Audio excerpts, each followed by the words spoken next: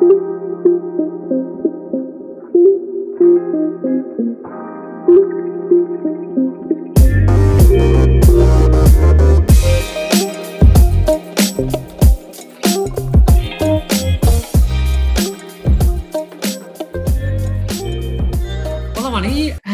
thanks for tuning in again to the Veterinary Kaleidoscope.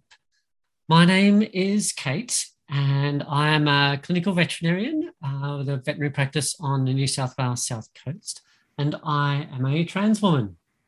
And I'm Cam. I'm a Palawa man. I'm also a vet and a PhD researcher. We're going to be joined this week by Magdoline Awad. Magdoline has had a long and wide and varied veterinary career and also personal life as well. She has experienced burns to 30% of her body at the age of 3 years old. She's had brain cancer. She has worked at the RSPCA in Yagoona for 17 and a half years, has been Chief Veterinary Officer of PetSure, and is currently Chief Veterinary Officer at Green Cross Veterinary Services. She also speaks 2 languages. So welcome to the Veterinary Kaleidoscope, Max. Thanks, Kate. Nice to be on. Thanks, Cam. No worries. Just starting off, our usual start off, what we've all been up to for the last month or two. What have you guys been up to? Yes, first, you go, Mags. Okay, well, being in one of the lockdown LGAs, apart from working and my morning runs, I haven't really been up too much. It's been interesting being in lockdown because you just don't realise, how much you used to do.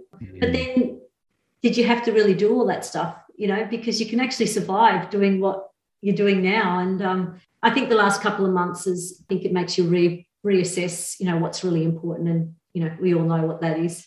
Connection and family and friends. Cam, what have you been up to, mate? Well, I've actually taken a bit of time out from the PhD. Probably seems a bit of a weird time to be taking time off in the middle of a lockdown, but just at a bit of a tricky time and just needed a bit of time to decompress. Been getting stuck into a lot of the things that I enjoy.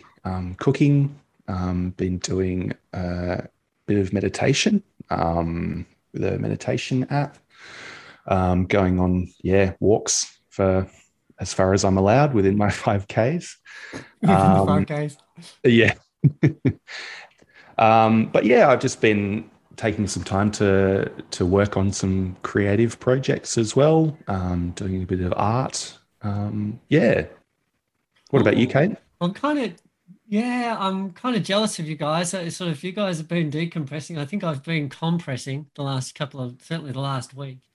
Been a bit of a challenging time, not going to lie, in certainly the trans world out there. So in New South Wales, there's a legislation was presented before Parliament called the Education Amendment Act, Parental Rights Act. And it's quite anti-trans. It's very, very, very strongly anti-trans. And so this last week, I've been doing a lot of media, so radio, newspapers, because the parliamentary committee report on that act was handed down and was very challenging, very, very challenging. There's lots of recommendations that were, quite frankly, downright discriminatory and transphobic. Been doing a lot of media associated with that. On the positive side, we're at Purple Day a couple of weeks ago. I saw you in your purple there, Cam, the photo you sent us. Well, if listeners don't know, we're at Purple Day is just a day supporting efforts to support LGBTIQA youth in schools and generally lots of anti-bullying initiatives and stuff associated with that. So that was really good, and did a talk for UQ actually. Did a bit of a Zoom link up, bit of an interview with them. That was a lot of fun. Some awesome vet students up there. They organised an entire Pride Week of programs, a pseudo Pride Week because they couldn't have one back in June. So that's what we've been up to. Anything going forward? Anything you guys are looking forward to apart from God, isn't everyone looking forward to coming out of lockdown? Yeah, looking forward to seeing my husband, Kate. I haven't seen Tony for, I think, coming on 8 weeks now. So the kids are really missing him, and well, he'll be double back this week, so we'll see him very shortly. But it's been hard for the kids, and for me. But sometimes you just have to put those things in the back of your mind and go, the world's still okay. But yeah, it's interesting how kids can cope really well, but then they tell you things and you think actually they're not so good. They miss their dad. So I'd like to start here. I'd really like to know why veterinary science, and also how your family, because you do come from, and I'd love to sort of, if you're happy to talk about your family's origins, how they reacted to you being a vet and doing veterinary science. Yeah, and I mean, look, that's a good point about my background. So I was actually born in Lebanon, and I came out here when I was about 4 years old in the mid-70s. My dad had actually come out earlier to find himself a job and a house, so that eventually he actually wanted to go back to Lebanon and stay back there because he obviously had all his family back there, and family's a big pool. But in 1975, the civil war broke out in Lebanon, and that went on for 20 years. And so at that point, and this is where I say that some refugees come on planes. My dad was able to get my mum and my 2 other sisters and myself over from Beirut over to Australia. Just like literally as the war was breaking out. And so we got to grow up in Australia, which, probably shaped the rest of my life, because I don't think, I would have achieved as much as I've achieved in my career and being the person that I am now if it wasn't for the fact that I grew up in Australia.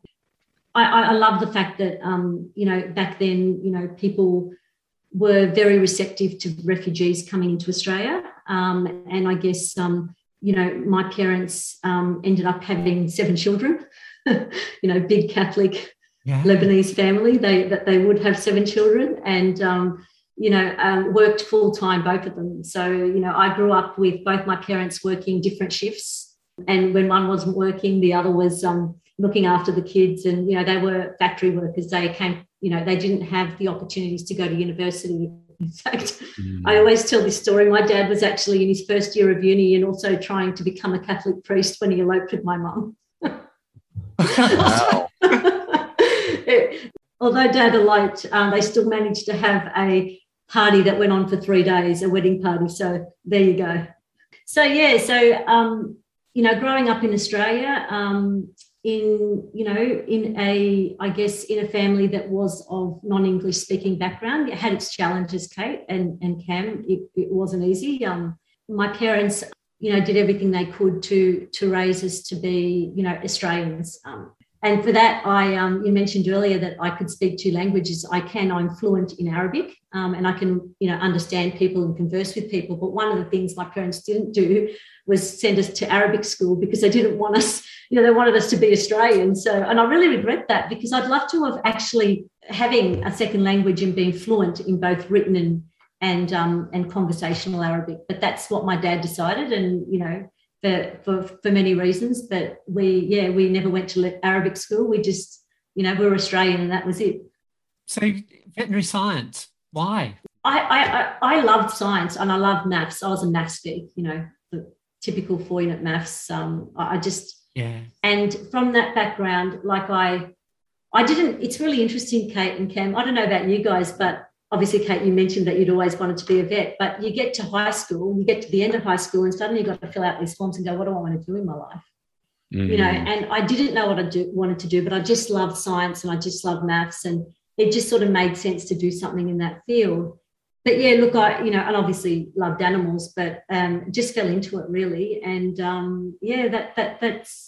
sometimes all our parents wanted for us was all the opportunities that they never had, Kate and Cam, they didn't have the ability to go to uni. So obviously all 7 of us went to uni and, they didn't have the opportunity. Yeah. They didn't have the opportunity That's an to travel.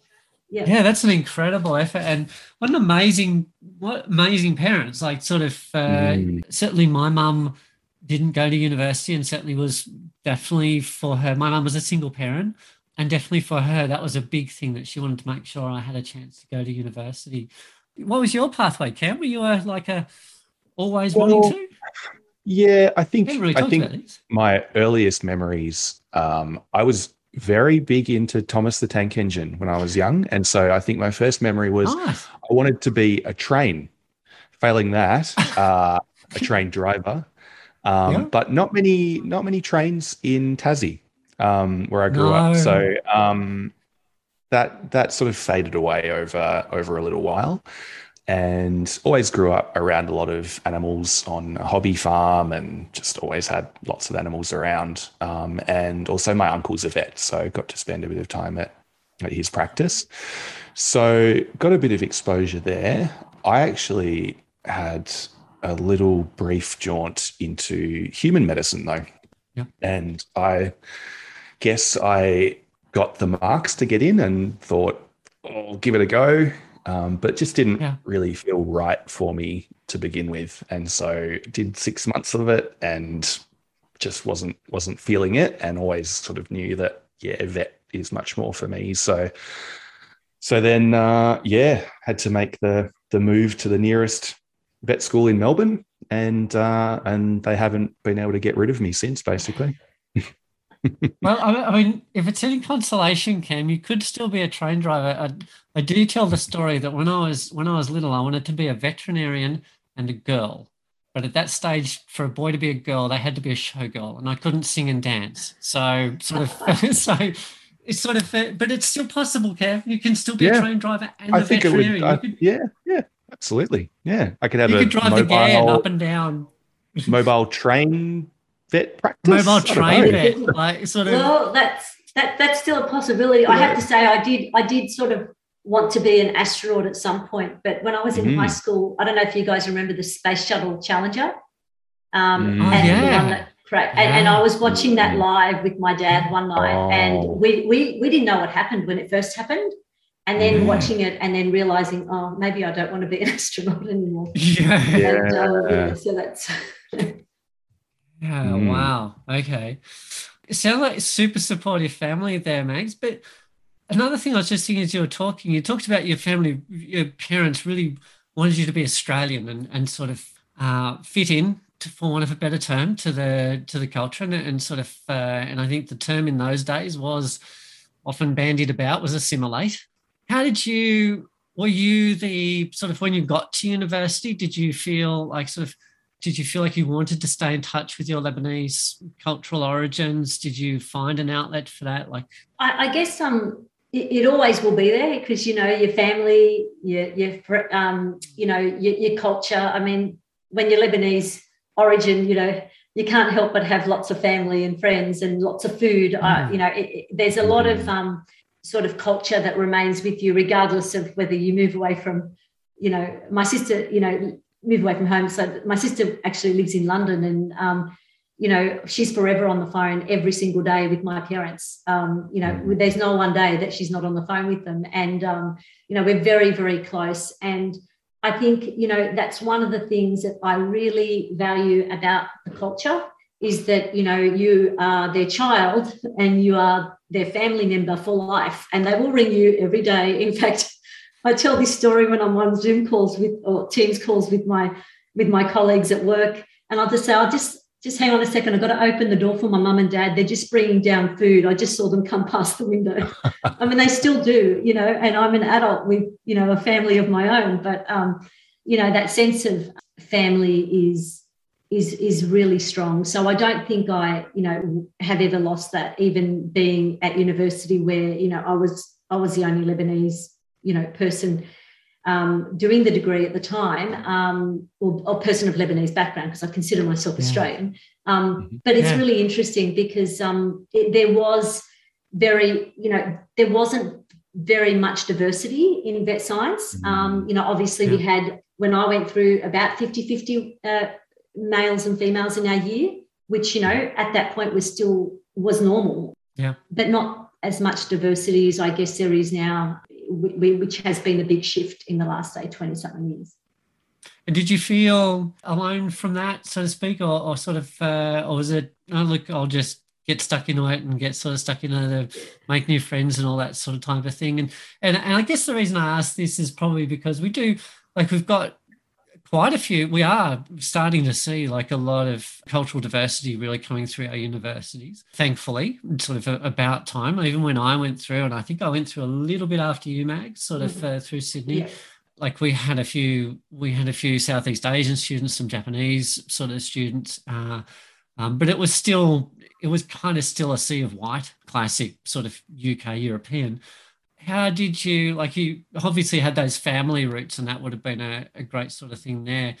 Did you sort of find your time at university, you felt like you fitted in and didn't have any dramas? Yeah. I went to school in Cogra. We used to call it Wagra. It was very, and I'm trying to make it funny, but we make jokes about being wogs, but there was it was very multicultural. So, I never went to school with any one particular type or background of people. We had Lebanese, we had Maltese, we had Italian, we had Greek, we had Australian, so I never felt in that environment that I was any different, because everybody was different. And so, for me, growing up in a multicultural area meant that I already had that understanding of some of the challenges that people were facing. I still remember, wanting to have cream cheese sandwiches on English bread, in primary school, because I didn't want to be different. Yet, Mum wanted to give me Lebanese bread because that's the bread that we normally had. And now I look back and I think, everyone's eating Lebanese bread now. I mean, that's what people. So I things change, and maybe we were setting the scene for all the changes that were going to happen. But at the time, you did want to fit in. You didn't want to have your salami and your cheese sandwiches. You wanted to have the cream cheese, or I hated Vegemite. I couldn't stand Vegemite when I was growing up. So I had cream cheese, and when cream cheese gets spread on English bread, like, it's disgusting. It goes all hard, but I still ate it, But look, I think the diversity when I grew up meant that I never felt in my life that I was, from a different background. So when it came to uni, I think, I was fine, just like everybody else. I did. There were lots of people, when I say lots of people, different backgrounds. They might have had a Greek background or something, or or Japanese, had Japanese and everything else, but there wasn't the diversity that I now see in the graduates, definitely the new grads that I see now, which is great. Definitely fantastic to see. We might move on to your time at the RSPCA, because you spent quite a bit of time at the RSPCA as head veterinarian, 17 and a half years, I think, wasn't it? Yeah, it was 19 years all up at the RSPCA. I came in I left my first practice, which was for a year, and then I came into RSPCA as a very recent grad. I loved everything about it. There was, I think, the most important thing that you can have in your life is a sense of purpose wherever you go, like whether it's work or home. And, I found a sense of purpose at the RSPCA. Everyone there was there for the same reason. They wanted to learn. They wanted to do some good in society. And there was just this extremely collaborative and collegiate culture. And I think that set the scene for me for how I have tried in my, in the next sort of part of my life to lead, because I learned that the most important thing is that you look after people. And that's how I was treated when I was there. And I, continue to try and do that now.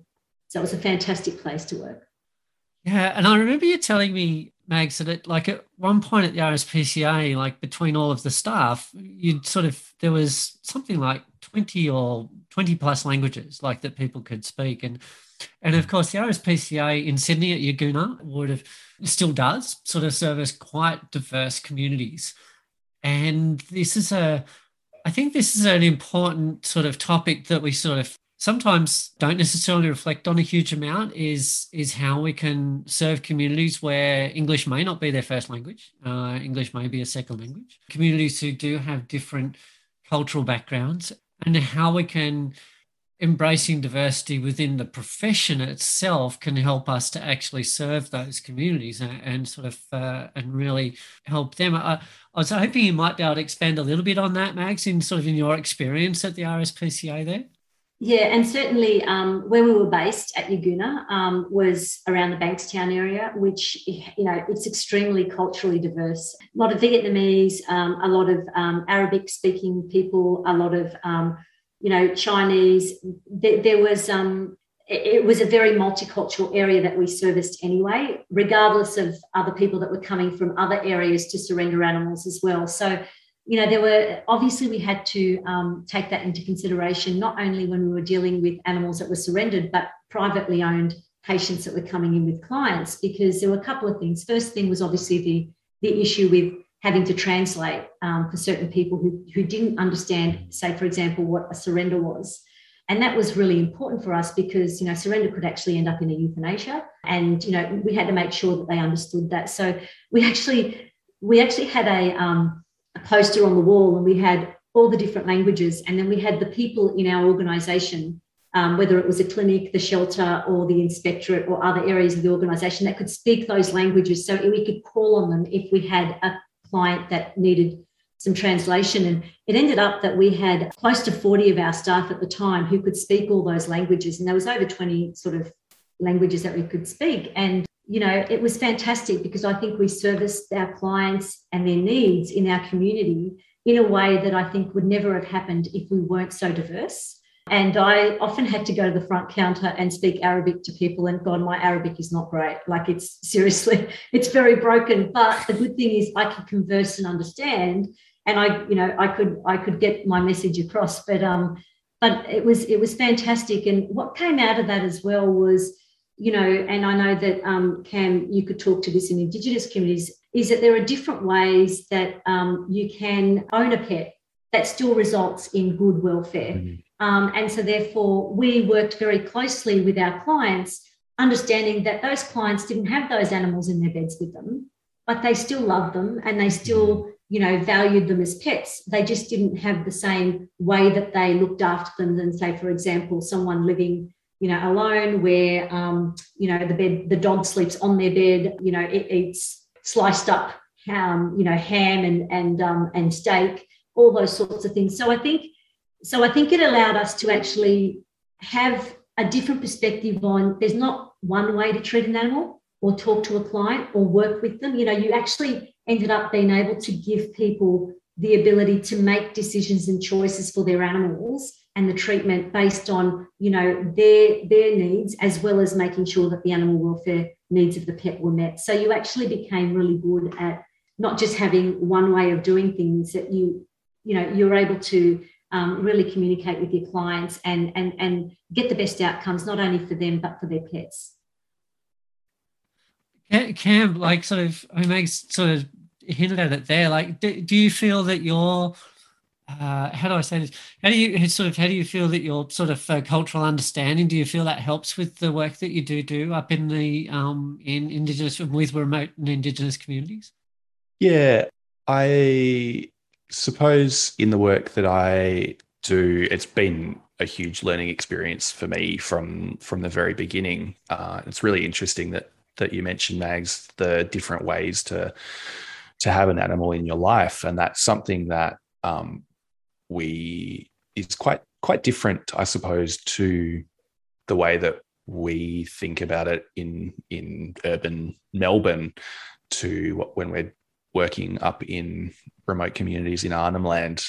I guess a lot of the students who come with us, the final year vet students, are probably used to the owner of the animal being the parent in the house, the adult. But as you mentioned, there are many ways of thinking about it. And so some of the dogs up there are owned by the adults, some are owned by the children. Sometimes that might be a toddler who's not yet verbal. And so when we are speaking to owners about would they like their dog to be desexed or dewormed, the parents might say, yeah, that sounds like a brilliant idea, but you're going to have to ask the kid who isn't really in a position to be informed and consent. So that's always a very interesting challenge for us to approach. And maybe, yeah, an animal may come along with a adult kid, may just be a community dog as well. So it may not necessarily be owned just by a person or a family. It may be shared between many different people. And so sometimes that can be quite an involved process when we are trying to work with those people to get to the point that they want for the welfare of the animal as well. Sometimes things like euthanasia can be a very challenging thing. It's quite a new thing for a lot of people in remote communities to understand, and even just communicating that as well can be a challenge. I guess I've come to appreciate that we use a lot of euphemisms when we speak about euthanasia. Putting them down, putting them to sleep doesn't mean much to people who don't really have a background of euthanasia as a thing. That's always an interesting thing, and I've tried to learn a few languages up there. I didn't grow up knowing my own language. Palawakani is sort of a reconstruction of several Tasmanian Aboriginal languages that has really only become more widespread recently. So it's not something that I grew up knowing. Unfortunately, I never really made much of an effort in any other language classes in school either. So I feel like that part of my brain is just not as well developed as I would like it to be. So completely trying to learn. Yeah, like mine. Yeah, trying to learn Gunwingu and Yongomata and Maong in several of these communities up there. I've learned a few words for communicating things in practice, but there's so much to it. There are so many dialects, and I'm often working between several communities that might have a different dialect or just a whole different language group altogether. So I'm trying, but haven't got that far with any of them really. Yeah, language is a funny thing, isn't it? Like it's funny you mentioned about euthanasia and euphemisms and putting to sleep. One, I mean, this is not related to sort of veterinary work, but our daughter broke her arm. Our oldest daughter broke her arm when she was about 6. I think she was 5 or 6. No, it must have been 6 or 7. She was at school and went to the hospital. She's sort of getting ready, and the anaesthetist comes in, explaining to her what's about to happen before she has an anaesthetic. The anaesthetist has gone, so we're just going to get a little mask and we're going to put it over your face and it's going to put you to sleep. and so Elisa's face was just absolutely horrified. This poor anaesthetist sort of like went sheet white, sort of going, what on earth, sort of thing. And we're like, it's okay, like just use like the actual terms, use anesthetize, sort of use those terms. From her point of view, putting to sleep means euthanizing. And the poor anesthetist is like, oh, I'm so sorry. But it's interesting how language is different in different contexts, particularly the English language, which sort of can be horrendously different in really different contexts. So from the RSPCA Max, you moved on to be Chief Veterinary Officer at PetSure, wasn't it? Yeah, so I had been at the RSPCA and spent, like I said, 19 years there. The last 7 of those were as the Chief Vet, and we did a lot of work with people in different communities. So we did a lot of work in Indigenous communities. We did a lot of work with people that were elderly and didn't have any social support. People that were the victims of domestic violence, people that were homeless. So, those sorts of things always made me realise that, in life, you can never judge people. And it became one of those things that, I still to this day, whenever I'm having a conversation with anyone, I don't know their background. I don't know where they've come from. And so therefore, the last thing you want to do is judge people. And, that's, I think, one of the biggest lessons I learned at RSPCA, that everyone has a story. And, if you look at your clients as people that you want to help, It really does change the conversation, and it makes a difference to how you as a veterinarian operate and treat them, that you don't judge them for their choices, and you don't judge them for not having money. Just because you're poor doesn't mean you're not a good person. And I think that we can sometimes do that in vet if people say, look, I can't afford to do that, or I don't want to do that because I don't have the money. I think we need to look at it and go, okay, well, let's work with you. Obviously, there are ways that, we can do it, and there are ways where we can't do it if it means the welfare of the animal is compromised. So I think I learned a lot at the RSPCA, but it got to a point where, I was 44 at the time and I'd had two kids. They were still young, and I thought, what else can I do in my life? The job at PetSure came up, and I had no idea what pet insurance was because, like when we graduated, Kate, there was no pet insurance in Australia. But I remember thinking to myself, of the few people that had pet insurance that came in our doors at the RSPCA, geez, it made our life easier as vets. And, so I started to think about why I would want to work there. And I thought, this could be a really big thing for animal welfare and the welfare of vets as well.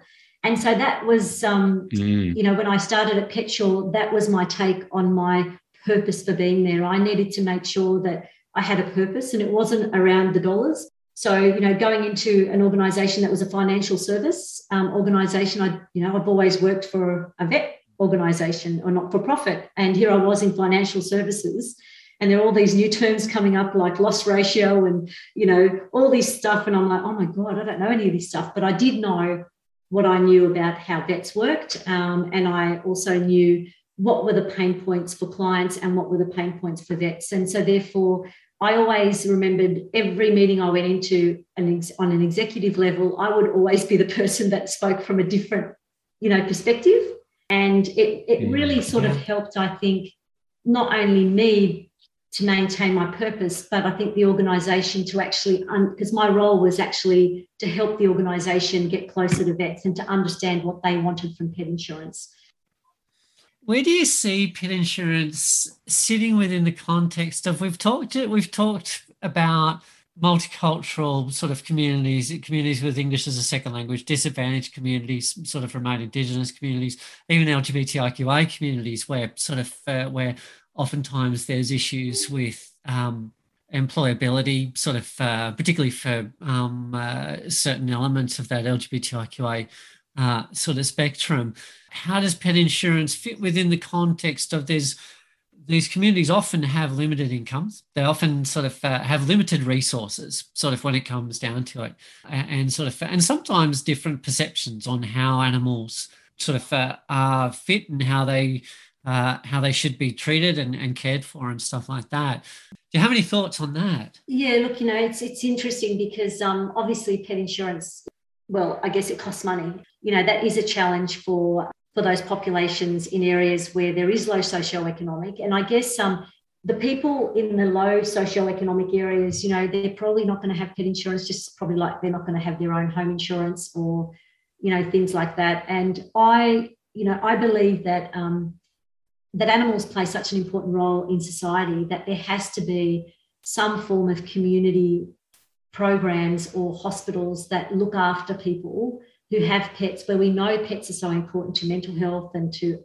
lots of other things and disadvantaged people, that there has to be a community way of assisting people rather than that being put on to private veterinary hospitals. So, the RSPCA is tasked with looking after, animals that are the subject of cruelty cases and surrendered animals, but there's not really, I guess, say, for example, there's not really a fund or an organisation that looks after people with no money with their pets or very limited funds. And I think, Kate, that's probably something, before I retire, I've always said I'd love to be able to lobby for some government funding so we can at least have a place where people can go where it is community funded. Just like a lot of things are community funded. And I do believe that having pets is important to people. And as more and more people start living alone, that, their ability to, derive fulfillment and joy from their pets is even more important. And I think social isolation can happen, in big cities. And so I feel like, for mental health and for people's overall well-being, animals are important. And how we fund those clients that don't have that money should never fall on a private clinic. it should really fall on our community to help. And I think that's a really big issue that we need to solve in our profession. Yeah.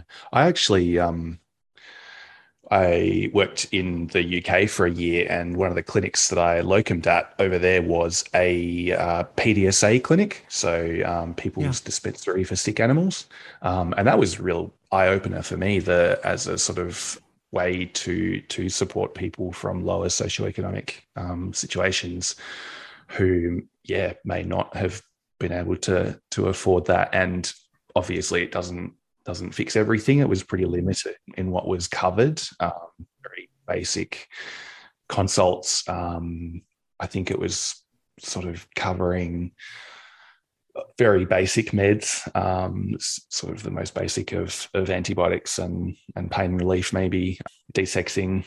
So I worked there and also in a RSPCA clinic over there. So a few different approaches, and that was really interesting for me to learn about those different ways of doing things to support people from lower socioeconomic situations. So yeah, seems like there's a few approaches, but probably haven't found the perfect one just yet. But Maybe a multifactorial approach. I know what you mean, Cam. Like there's the PDSA. I know there's a number of community sort of funded veterinary hospitals in the US in particular, where sort of where they're community funded and they provide sort of veterinary services to people who can't afford them.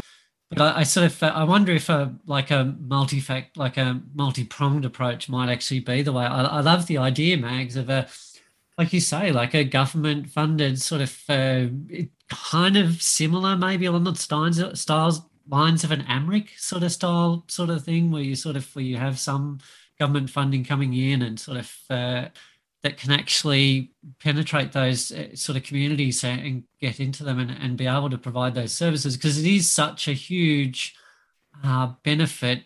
Pet health is such a huge benefit to overall community health. And I think just exclusively saying it's the province of people who have the socioeconomic privilege to actually to be able to sort of to do that. Yeah, I don't know. It doesn't quite. I have concerns about that. Yeah, and I mean, often people say, well, if you don't have money, you shouldn't have a pet. But I guess, for me, it's about the people that actually benefit the most from having a pet are the disadvantaged and the people potentially with no money, don't have connections, and their pet is everything to them, the elderly. That's why I loved our community programs, like our Pets of Older Persons programs. I remember clients who, did have family and they were estranged. And so we were the only people that these people actually had any contact with. And we'd go into their homes and we'd help them with their pet. And it might just be grooming them or trimming their nails, dropping them off at the vet to, have a procedure done, whatever. But it's interesting that in our society, we don't value old people, and they've got so much wisdom, and yet, they've even got family or friends who just will not assist them, and they're there for them when they die and, read out the will, but they're not there for them. And I think, it's sad, and it's a sad reflection on our society when that happens. And so those programs are so important because, a lot of those people didn't have a lot of disposable income as well. So helping them meant that we actually, made sure that they were able to access care. And I think access to care is a big issue in many disadvantaged communities. All right. So let's talk about the medical stuff. We've all had a bit of a medical journey, not for the reasons that listeners might even think, to be honest. Everyone encounters challenges in their life, and medical challenges can be big ones, for sure. There's no doubt about it. Take it away. So, Kate and Cam, where do I start? Look, when I was 3 years old, I was still living in Lebanon at the time. I suffered third-degree burns to 30% of my body, mostly my scalp and my left arm. I was in hospital for about 6 months in Beirut, and at the time, Beirut was actually, an exceptionally cosmopolitan city, fantastic doctors. I managed to survive, which was amazing. And, I don't know how my mum did it. My dad was in Australia. My mum was with me every day. She also had a baby and another toddler. But one of the things that is I always look back on is she must have had a lot of support. And I think, that's the wonderful thing about the extended family. She doesn't talk much about it, but I know that she had a lot of support. And I think the extended family and, no one's an island, you need that support. And she was lucky enough to have it, and I was lucky enough to survive.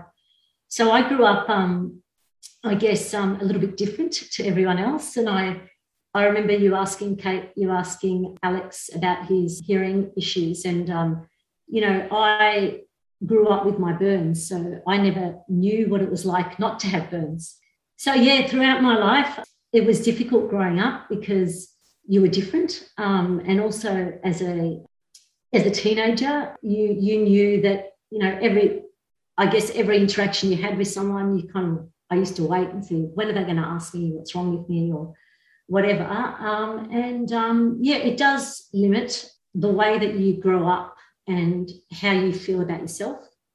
The wonderful thing is I had a wonderful family and friends, but along the way, my parents did everything they could. So I had surgery when I was about 9 years old, grow some more hair on the areas of my head that were actually burnt. And that was a little bit successful, but at the time the doctor said, look, she really needs to do more growing before we can actually do more for her. So the next time I went was when I was 18, and I'd finished school, and I went to, Macquarie Street, because, they were the best surgeons in Australia in Macquarie Street, and mum and dad, bless them, even though they couldn't afford it, they wanted me to have the best. They always say to me that's the only reason they had private health insurance was because of me. So, they did everything they could to try and make sure that they could do for me what I needed to do. Anyway, at that time, having spoken to that particular surgeon, she said, look, I don't think that I can do much for you unless you were to do this, they called it balloon surgery, where they actually stretched your skin. You end up looking like Mickey Mouse because you had balloons that were slowly, I guess, stretched along your scalp. And I thought, I can't do this. I'm about to start uni, So anyway, cut a long story short, very devastating. But I guess I had to learn to live with it. And, how I lived with it and coped with it was how I cope with everyday life, is that I found that I could do things that I had control over. And Kate, you know how much I love running.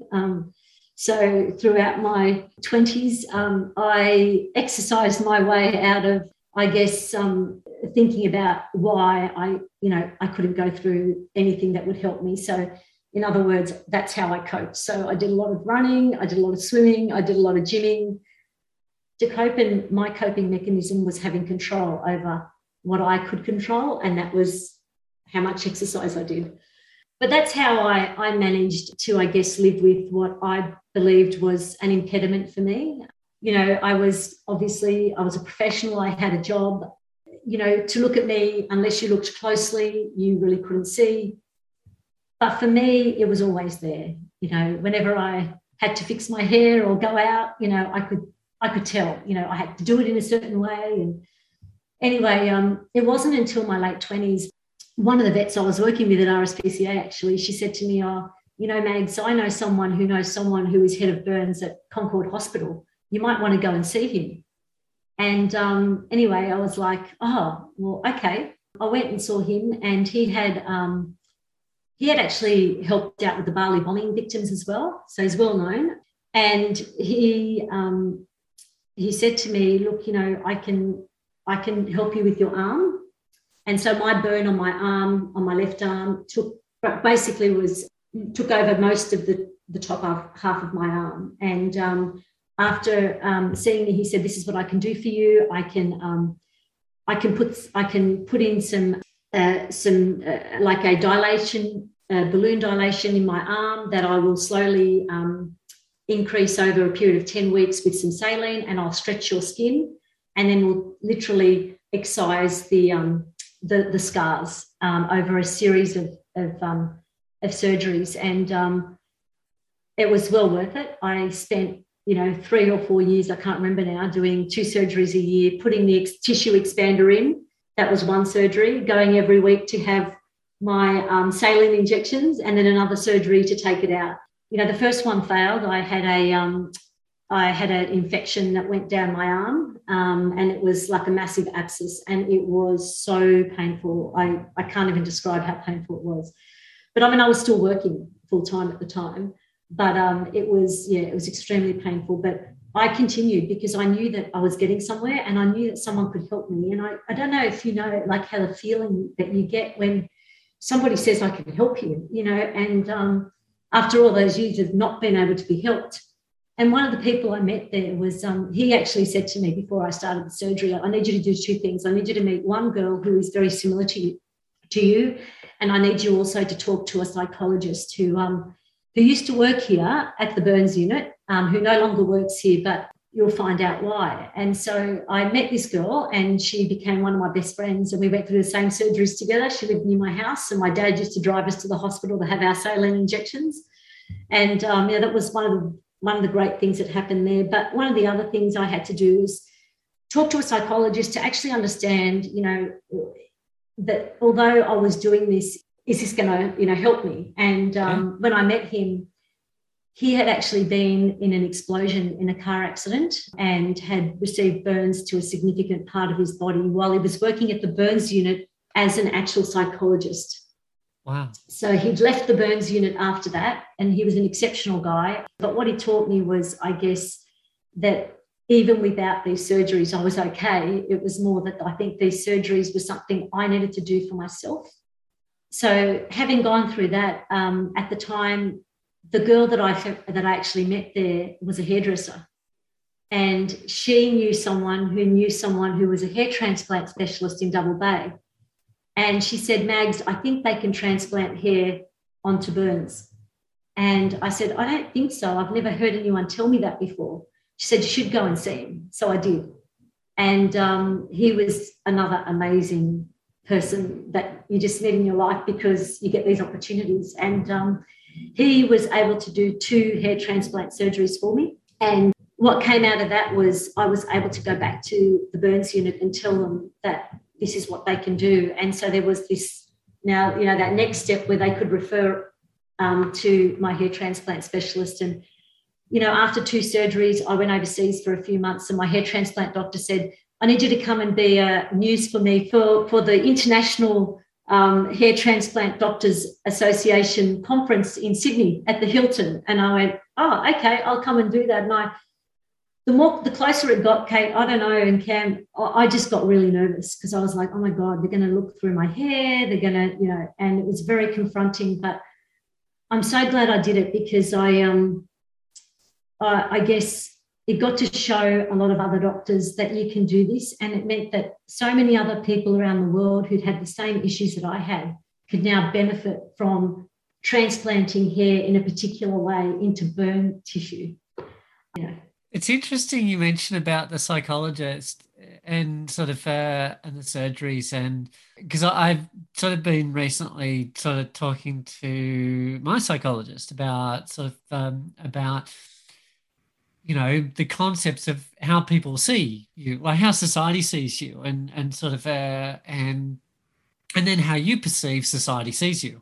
And this is going to get sort of very confusing and probably a little bit too philosophical, to be honest. But I think it is important because my perception issues are to do with the way people perceive me as sort of, do they perceive me as female, and my body concepts about what I see as a female body versus I can sit here and sort of argue till the cows come home as to sort of, all of the arguments against what's called biological essentialism of what defines a woman sort of thing, as far as that actually goes. And there's all different types of women out there sort of, but it's a different thing, isn't it, Mags, when it's your feelings and your body and you're sort of sitting there going, okay, I can do the rational thing of going, yeah, gee, that's sort of, rationally, I can sort of go, well, people should just accept me for who I am, scars or not, like burns or not, like sort of, it's got nothing to do with my capabilities as a veterinarian, as a wife, as a mother, as a sort of whatever.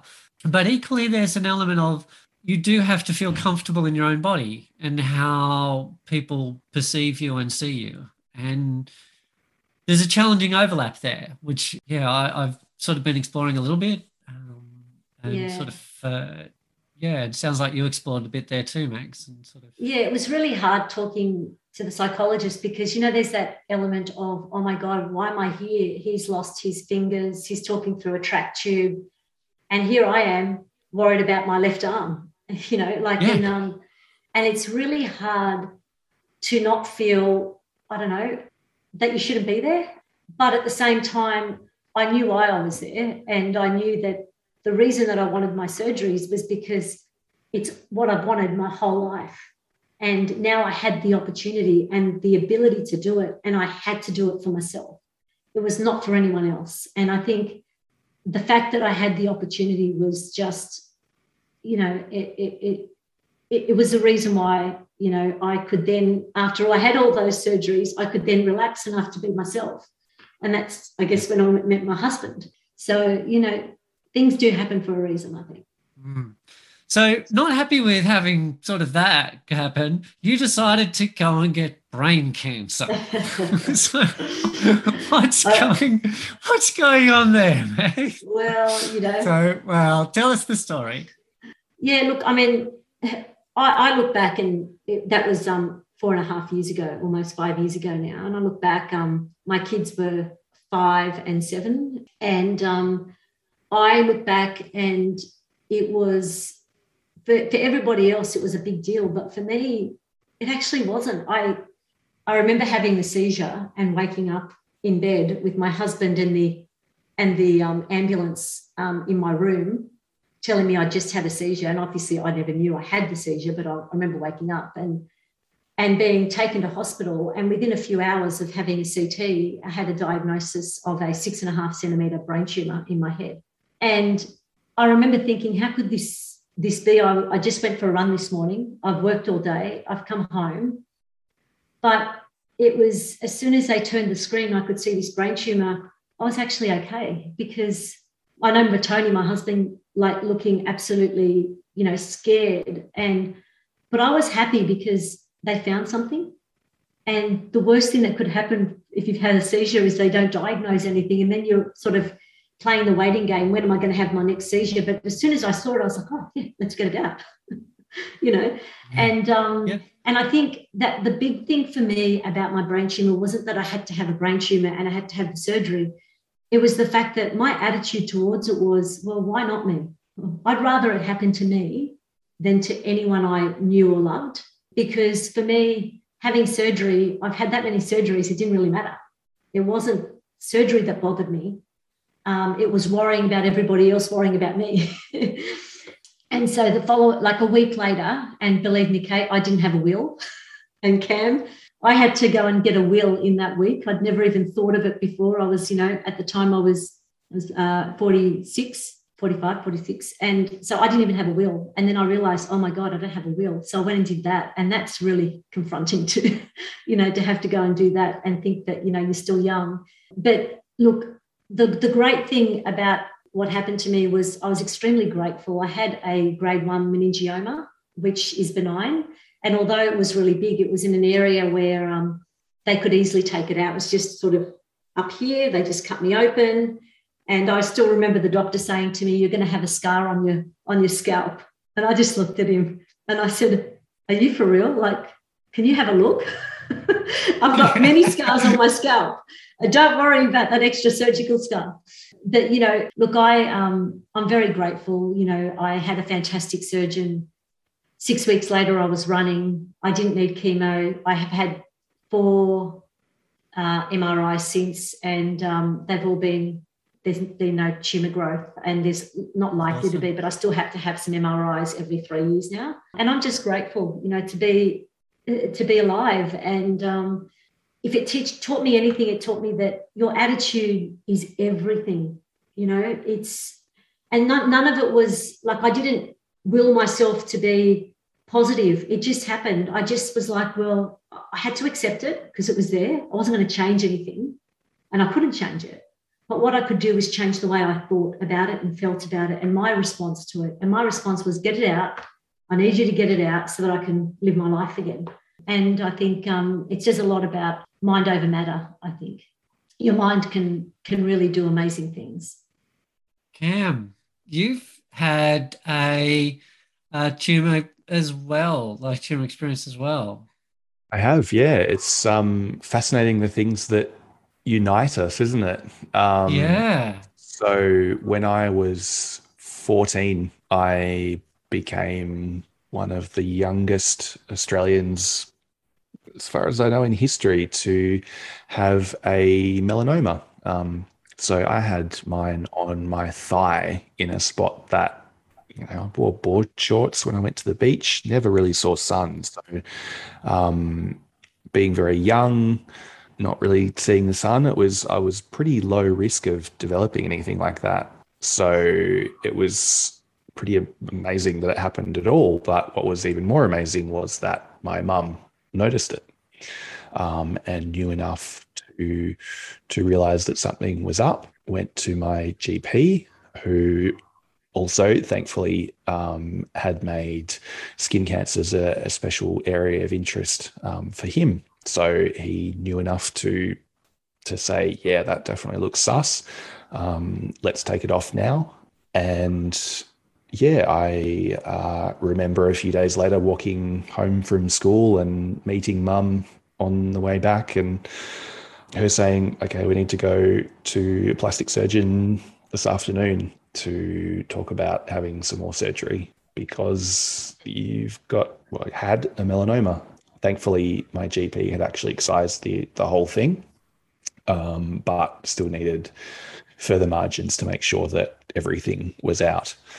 So that was it as far as my treatment went. I didn't need chemo or anything like that. So I was extremely lucky. And I think that's what I took away from it was that really, in so many ways, I'd won the lottery. That I had this really quite aggressive cancer that in weeks or months could have been something that had spread to lymph nodes.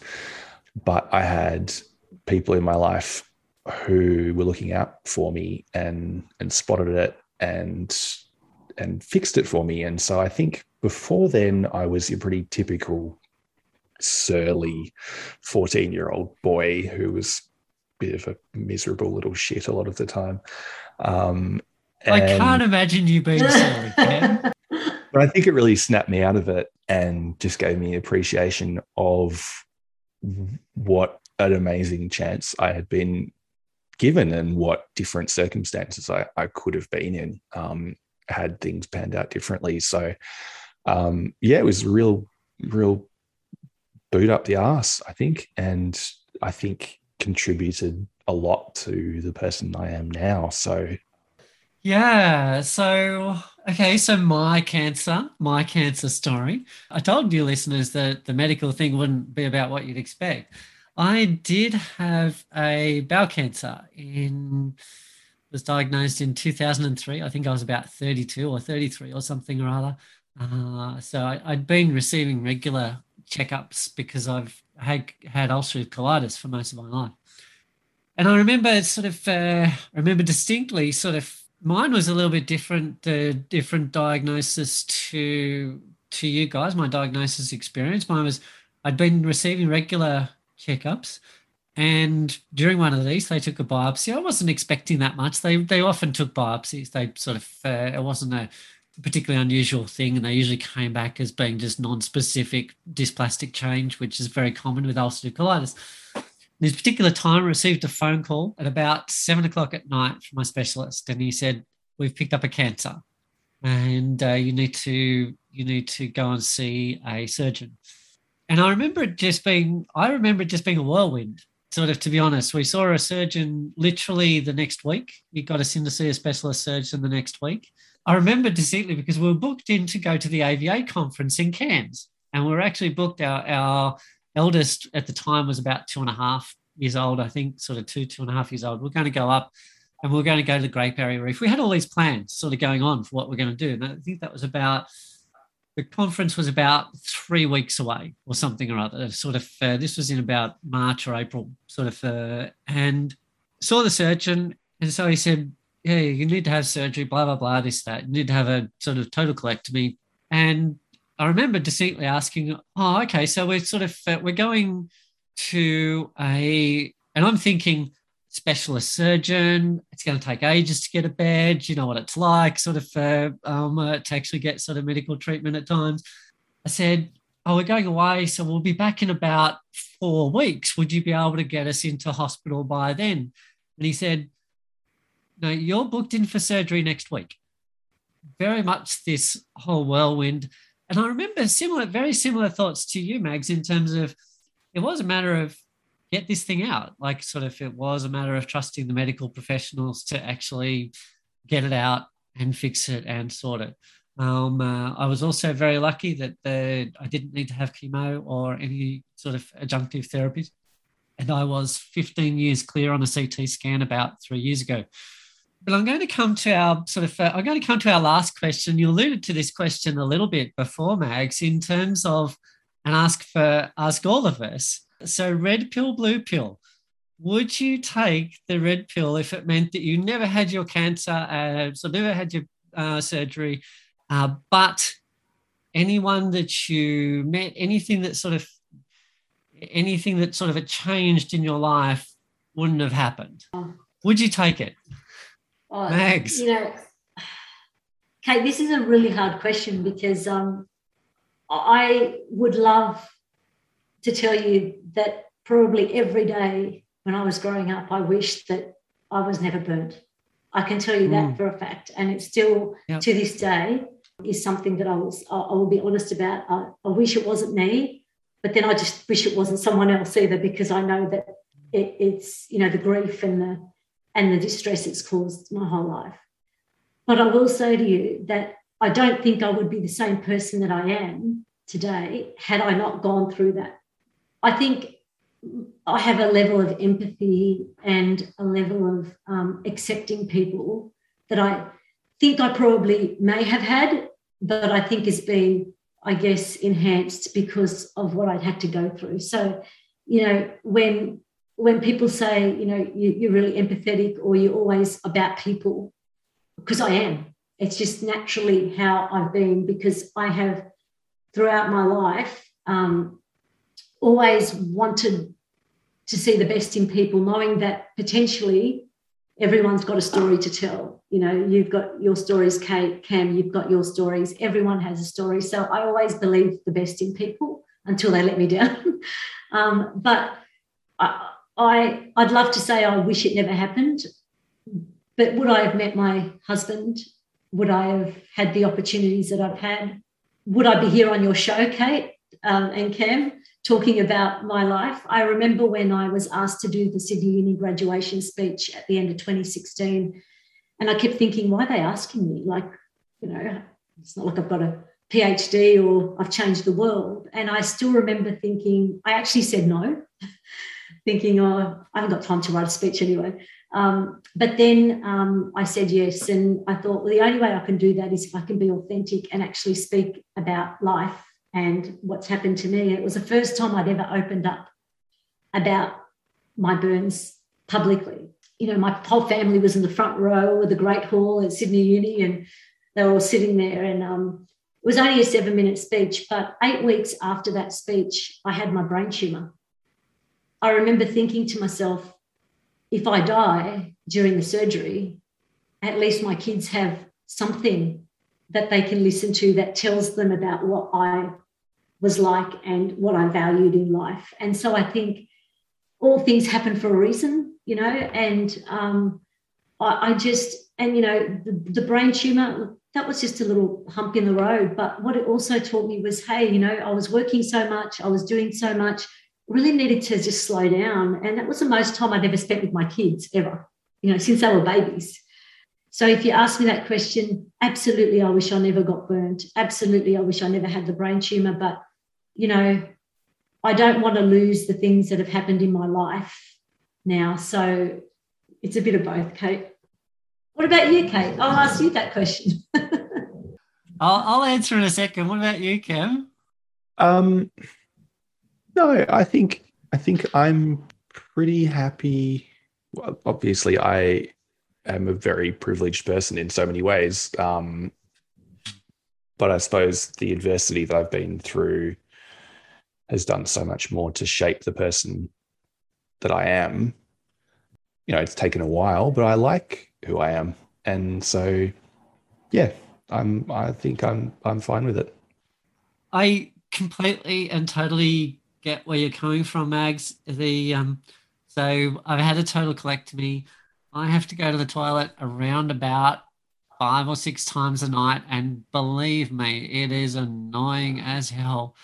And honestly, open abdominal surgery sort of Mm. that hurts. That was the most pain I think I've ever come across. Like I was unzippered from xiphoid to pubis, so to speak, Mm.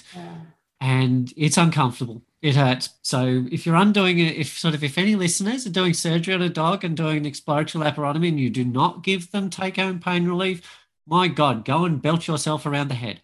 Um, Mm. they need pain relief. So, but it's interesting because, as you say, guys, I sort of definitely Tara and I were probably in that sort of thing of like we were trying to do the whole make the 2.4 kids family, sort of build the house, buy the house, sort of be the practice owner, whatever. And after that, there was an element of, hell, we've got no idea how long this is going to be. Like it could have been sort of 12 months, it could have been 15 years, 20 years. So it refocused our lives a lot, I think. I think it did refocus our lives on enjoying experiences rather than building for things. It's not to say that we don't sort of, make building a practice and having a house for the kids or whatever, but our focus has very much always been experiences rather than things. And I think that was shaped a fair bit by that cancer experience. I do think it was. Yeah, I'd love to not have to go to the toilet 10,000 times a day. I'd love to not have sort of a whopping big scar up the middle of my bloody gut. But equally, would I be the same person? Because I do, like you say, Cam, I kind of like the person I am now.